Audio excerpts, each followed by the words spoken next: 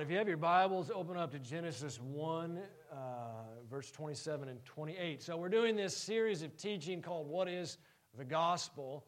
I thought I was going to conclude 2 weeks ago, but I felt like I wanted to do one more. There's a lot more to be said about this topic. It's just that I only get, 30 to 40 minutes with you every Sunday, and so I want to have some other things that I want to move us on to. But these are fundamental things about Christianity. And understanding these things will set you up for success as a Christian. And so some fundamental things that we talked about were that the gospel is the good news of what Jesus accomplished for us on the cross and what he made possible for us now. And we talked about three things that he did. First of all, he talked about that we're right with God by faith, not by our works, not by our performance, but by our faith in Jesus. Then we talked about the fact that we're a new creation, and so that means that your nature has really been changed. You aren't an old sinner anymore. If you've accepted Jesus, you've been made a new creation, and so it's important that you know that so that you'll act like it. Paul said in Romans 6, didn't anybody tell you, essentially, that you're a new person? And the problem with a lot of Christians is nobody's told them that they're a new person. And then last week we talked about that all of our sins have been forgiven once and for all by Jesus, 2 weeks ago. And so you don't need to go through some religious ritual every time you sin and fail because your sins have already been paid for. How many of you know that's good news? Amen. Well, what I want to talk to you about this morning is something that I'm really excited about this. I think this is really powerful. I knew this, but I'd never seen it as clearly in the Word as I have the past few weeks. And I was very excited to get to talk to you about it this morning. To get to my point, I've only been making a point a week. But to get to my point, I've got to take you on a little bit of a journey. If you have the notes, I'll try to fill in the blanks as we go. Giving the notes makes me a little nervous because if it's me, I have a tendency to read the notes and not listen to the guy that's talking. So just make a covenant with me. If you like the notes, then please also listen to me. Don't just read what's on the paper, okay? So the gospel is really about God making a payment so that humanity could be restored from its fallen state. In the garden, which we'll read in just a moment, Adam and Eve sinned, and they started humanity down a path of negative things coming into the earth. And so when Jesus died, it was a lot about restoring us back to what happened in the garden, God's original intent for creation. Actually, you can make a good argument, and I would agree with this, that what Jesus did for us has taken us to a place and will take us to a place that's superior to what Adam and Eve had in the garden. But anyway, does it make sense to you that plays out progressively? What I mean by that is that 2,000 years ago, Jesus made this payment, but it's still having its effect today. Every time somebody accepts Jesus, it's not that Jesus went and made a new payment or a new sacrifice. It's that what Jesus did 2,000 years ago is now finding expression in one more person's life. Okay? So Jesus paid for things, but that doesn't mean that they're all fully accomplished yet. Okay? That'll be important for you to understand my point that I'm going to make. But I want to take you on a little bit of a journey here about what happened to us through sin. So in the garden, Adam and Eve were right with God. How many of you understand that? So when Jesus died, he restored us to right standing with God. So he put us back where Adam and Eve were. Secondly, they had a godly nature. They didn't have a sin nature when God created them. And again, when Jesus died, when we accept Jesus, he made us a new creation, taking us back to how Adam and Eve were. And then finally, they'd never sinned. Thank God. Well, the word justified, if you want an easy way to remember what it means, it's just as if I'd never sinned. So when Jesus died, again, he took you back to what Adam and Eve had. Well, Adam and Eve had something else that we don't always see in the world today. But Jesus died, made a payment so that we could walk in it. Adam and Eve walked in intimacy, is the blank there, intimacy with each other that was protected by covenant. Adam and Eve were literally naked, so they didn't have secrets from one another. It was all readily apparent, you could say. Intimacy is about being naked, not just literally, but being honest, being real, being authentic with one another. And biblically, intimacy is only supposed to happen inside of covenant, inside of a committed, healthy relationship. And that's because that's the only way it's safe. Because if I'm trying to be intimate with somebody that I can't trust, that's inviting all kinds of pain and danger into my life. Right? So Adam and Eve were in this covenant relationship, and I want to read this scripture to you. It's fascinating. So God created man in his own image. This is Genesis 1:27. In the image of God created he him, male and female created he them. So God made man and woman. God blessed them, and God said to them, be fruitful and multiply and replenish the earth and subdue it. So he says, okay, Adam and Eve, you're together, you're in intimacy covenant, have some kids, and then what will happen as a result of that? And have dominion over the fish of the sea, over the fowl of the air, and over every living thing that moves on the earth. Out of, number one there, out of this intimacy and covenant flowed the ability to have authority and govern the earth. Heaven's government is family. The way heaven organizes things, the way heaven governs things, the authority structures that heaven believes in are families. The first institution that God created, when He created Adam and Eve, before He created the church, before He created any other system of government, He got Adam and Eve and their kids, and He said, here is the authority structure from which I want you to govern the earth. Everybody with me so far? So what that means is that part of Adam and Eve's ability, so they lived in a garden on a specific part of the earth. The garden didn't cover the whole earth because he said, fill the whole earth. So the idea is, as they take care of the garden, as they steward well God's kingdom, it'll spread over the whole earth. It's a prophetic picture of what the church is supposed to do. But how does that happen? He says, the way you're supposed to have authority and extend the dominion of my kingdom is through covenant relationships. It's through intimacy protected by covenant. It's through family. Family is the basis of God's kingdom. It's His authority structure. Well, how many of you know that things didn't go so well for Adam and Eve? They sinned. And I want to talk to you about the fact that sin brought 3 curses into the earth, that they've hindered our intimacy with one another, and therefore they've hindered our ability to govern the way that God does. If I can't be connected relationally to my wife and to you guys in the church, if I can't be in a covenant and have intimacy with you, that hinders our ability as a church to influence the earth. Amen.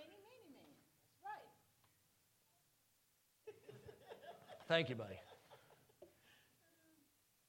So let's see what happened in the way that the devil brought this division essentially into humanity. 3 things happened. Look at Genesis 3:16.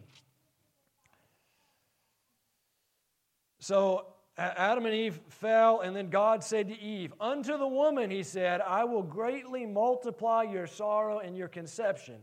In sorrow you'll bring forth children, and your desire shall be to your husband, and he shall rule over you. He'll rule over you. Now, what does that mean? It says this is the result of sin. So did God create Adam and Eve where Adam was the boss and Eve had to do everything she said? Is that how it was originally created? No, that happened because of sin. Yes, right. It was a curse that occurred. So if you look up the original Hebrew language, when it talks about how God created Eve, it says He created her a helper meet for Adam. A helper. Now we've butchered that and we've said, well, you're a good helpmeet. That's meat isn't a noun. I'm sorry, I'm an English teacher. Meat's an adjective. Okay, it's not. It's what it's saying is, if you look it up, it's a power facing Adam. So, God creates Adam. He makes him powerful. And then he creates his equal counterpart, Eve, and she can look at him straight in the face and essentially tell him when he's wrong. Because she's got an opposite perspective. So God created these equal partners, and from that intimacy and partnership, they're meant to govern the earth. But then they sinned, and it created this division where now women were subservient to men, and this is a great hindrance. For huge portions of the church history, a wrong understanding of these concepts have prevented women from being involved in their destiny.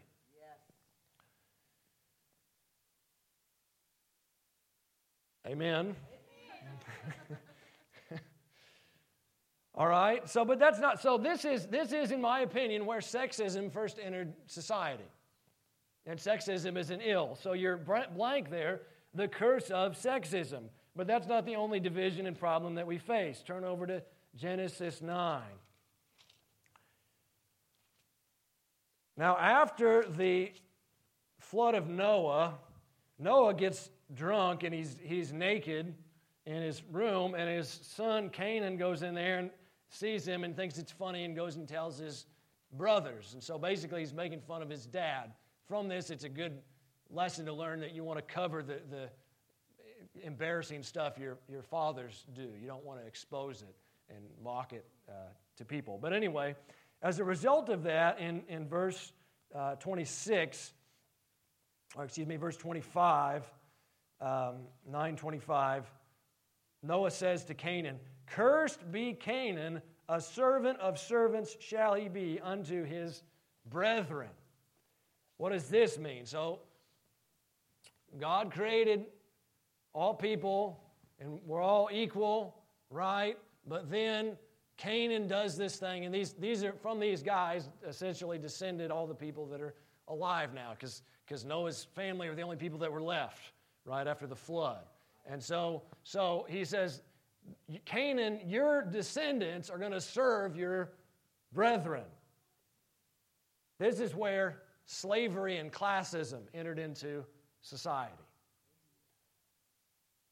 Everybody see that? He's not just talking about Canaan. When the Bible talks about things like this, he's not talking about Canaan the individual. He's talking about that his descendants would be subservient to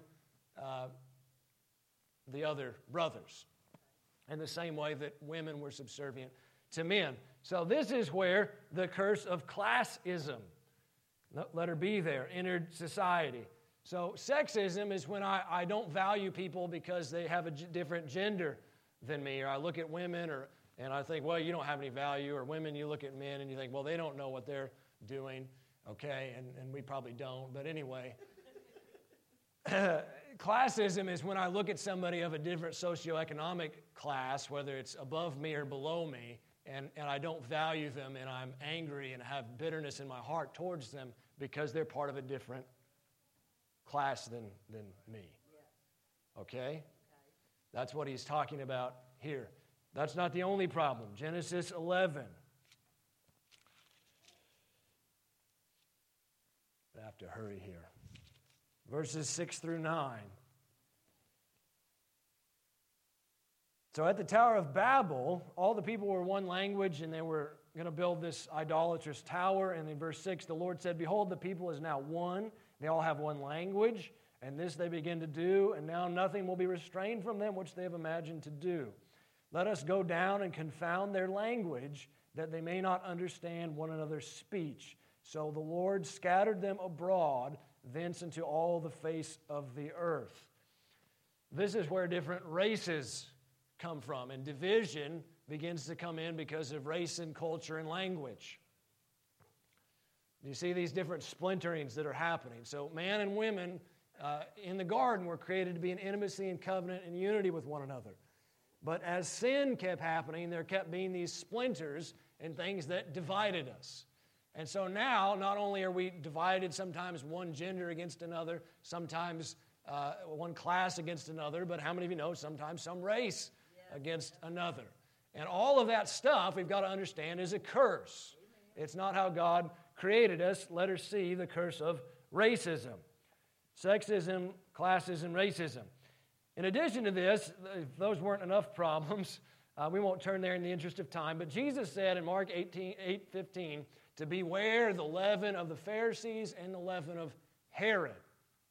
So we've got all these differences, different gender, class, race. Is it inherently bad that there's differences? No. Of course not. Jesus made us that way. The problem is when we begin to hate one another because of those differences. Right? What causes us to do that? Well, the devil released these two spirits, the leaven of Herod and the leaven of the Pharisees. The leaven of Herod is the political system. The leaven of the Pharisees is the religious system. So the political system, or political spirit, teaches you to fear each other or to fear men. I got to be careful what I say, how I act, what I think about, because I don't want to be rejected by so-and-so. It's that thing that gripped you as you walked down the halls of your high school and you thought, I don't know that I'm dressed the right way. All right, it's this fear that I can't be myself and be accepted. And that is a major hindrance to intimacy. Now understand, intimacy and covenant are the very thing that the kingdom is supposed to be built on. So that's why Jesus said it's such a big deal that you beware of this whole political thing, which seeks to divide you, because in your division, you won't be well equipped to do what I've called you to do. That's why Paul counseled the Corinthian church, and he said, I heard you're still carnal. I heard you were arguing about who your favorite teacher was. I heard some of you talking in the hall, and you were saying, well, Pastor Greg sure is a better teacher than Pastor Max. I wish he'd come here all the time. And the Bible says no, I'm just teasing, but the Bible says thinking that way and dividing along those lines, that stuff is carnal. Now, we got to be careful.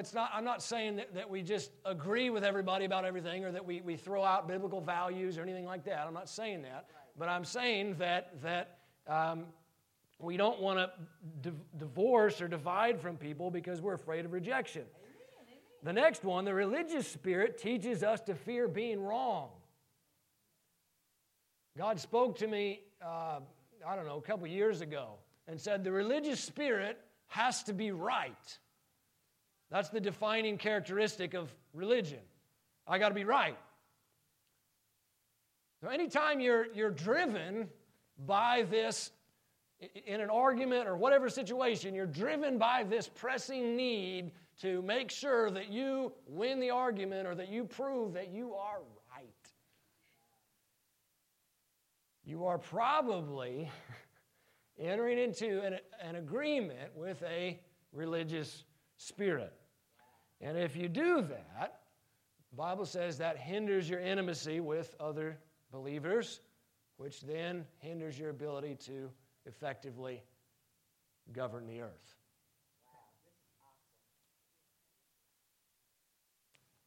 So, number 5, we fear rejection, and sometimes we fear being wrong. How many of you will admit, we can fear those things? And thus, what do? Well, we reject and we demonize people in other groups preemptively in order to defend ourselves from them. So I'm afraid you won't like me, so I'm going to go ahead and not like you first.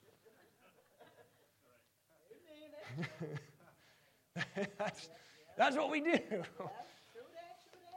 All right? Now, here's what I want to show you. I understood all that, and I knew these verses, but I'd never seen them quite so plainly. I'm going to read you 2 verses really quickly. Galatians 3:28. So remember, we've got sexism, we've got classism and racism. Notice Genesis 3. Actually, we'll start at verse 27. For as many of you as have been baptized into Christ have put on Christ. There is therefore neither Jew nor Greek. There is no racism. There is neither bond nor free. There is no classism. There is neither male nor female. There is no sexism. For you are all what?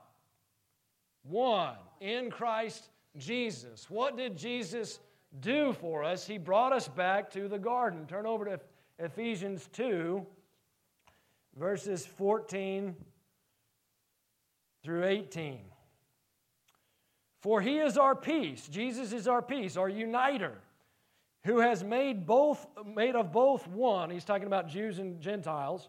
And he's broken down the middle wall of partition between us. What's that mean? There was this wall of hatred between me and other groups, between you and other groups. I don't know what the difference is, but he's broken it down.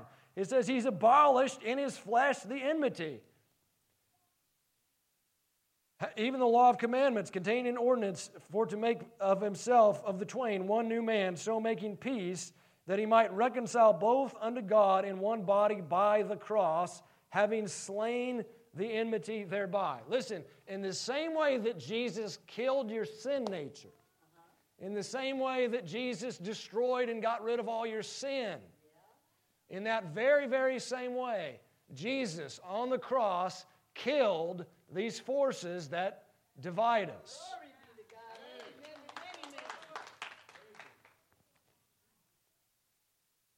Letter A, there was enough power released on the cross to end racism, sexism, and classism. Now, I'm aware that this hasn't fully manifested yet. Just like not everybody's saved. But was there enough power for everybody to be saved? Is there enough power for us to walk in unity? This hasn't fully manifested yet the same way that not everyone is saved. Letter B, we get to partner with God to bring an end to these evils. Well, that's exciting. I think anyway. How do we do that? Well, that's probably a whole other series, but in the short, we do this by first of all recognizing the good news that Jesus has undone these curses. He undid the curse in the garden after the flood and at Babel. He ended that stuff. In Joel 2, the Bible says, I'm going to pour out my spirit on all flesh. And then he says, your sons and your daughters. Why does he say that? Well, because in the Old Testament, it was really rare for it to be a woman. There's like just a couple that I could name to you. But now it's on everybody. And it also says, it's all flesh. So it doesn't matter. In the Old Testament, it was just the Israelites. Now, I don't know anybody. Maybe somebody's in here Jewish, but most of us are Gentiles. So without that promise, you and I don't have the Holy Spirit. So we're really thankful for what Jesus did in breaking down this wall of petition. So we first of all recognize that these things are done. And so we quit hating each other because of these differences. And we quit disqualifying people from being involved in things because they're different than us. And then we actively seek to walk in covenant and intimacy with people in the body of Christ who are different from us. I love this last point. The kingdom isn't built on great systems. I'm thankful for great organizational systems. We're always trying to improve how we do things. I lay awake at night worrying about systems. But the kingdom is not built on systems, nor is it built on cool marketing. I thank God for Casey and Tim. They make us look good with all the graphics and everything. I mean, if it was just me doing all this, there would be a very slim cool factor. Just being real with you, okay? But the kingdom is not built on cool marketing. And I'm thankful for good teaching. I like to teach the Bible, if you haven't noticed. But the kingdom, it's helped and it's empowered by good teaching. But it's not built on that. That's not the foundation. The foundation it's built on are covenant relationships. Covenant relationships, that's your blank, that can bear the weight of the authority God wants to bestow on them.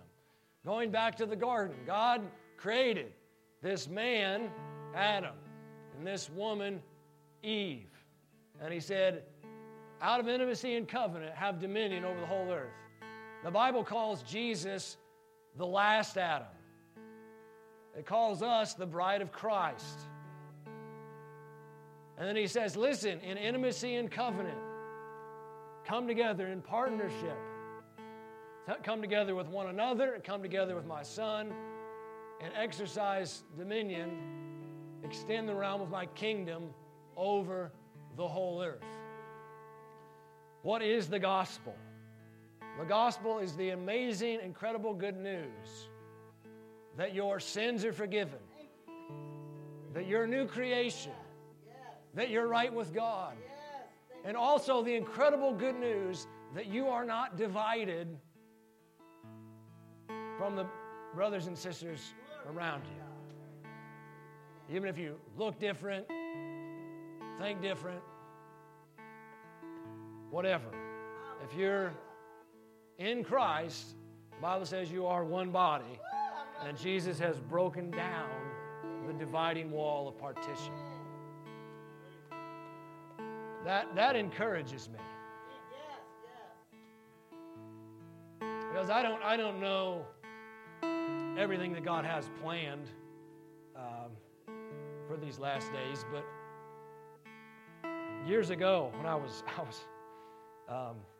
probably 13, 14, I had a conversation with a really good friend of mine who's gone on at the time. I haven't talked to him much lately, but he went on to become a Catholic priest. And you can understand Catholics are part of the same body as us, okay? And so he's a priest, and he said, we believe that as time wears on, that there's going to be a coming together, a unification of the body of Christ. And I thought he meant at the time that we were all going to go become Catholic, and I thought, well, I'm not going to do that. Okay, but I was focusing on our differences, on the things that divide us, and we had that same conversation years later, and we came together and we said, we both believe this is going to happen, and that there's going to be a unifying that occurs in the body of Christ. And I said, I don't know exactly what it's going to look like. And he said, I don't know either. And we were both able to agree that it probably looks different than maybe either of us thought. But not that we give up the things that make us unique, that are our piece of the kingdom to manifest, but that we learn to honor what other people are doing, that they have value too. And really, what God wants to do in the earth is built on our ability to have those kinds of relationships, where there are differences that are honored, where there's intimacy protected by our commitment to one another. Amen. Amen. Well, let's all stand up. I forgot what I was doing. Let's all stand up. If my prayer team could come down here. I'm going to pray for everybody. If you need personal prayer on the sides here in just a moment, we'll have prayer ministers that would love to pray with you. We're so thankful for what God's doing here. We believe that the glory of God's here. And so if you have a problem, Jesus is the answer. If you don't know Jesus and you'd like to, if you've never made him Lord of your life, today's your day. The Bible says today is the day of salvation. You can come down and pray and receive Jesus. If you need healing or you need any other kind of thing prayed for, just come on down and receive from God. I'm going to pray for everybody, and we're going to sing one more song. Father, we just thank you for your glory, for your goodness. Thank you for what you did on the cross, that you forgave our sins, and that because of that, the division was erased by your glory. And we just thank you for that in Jesus' name.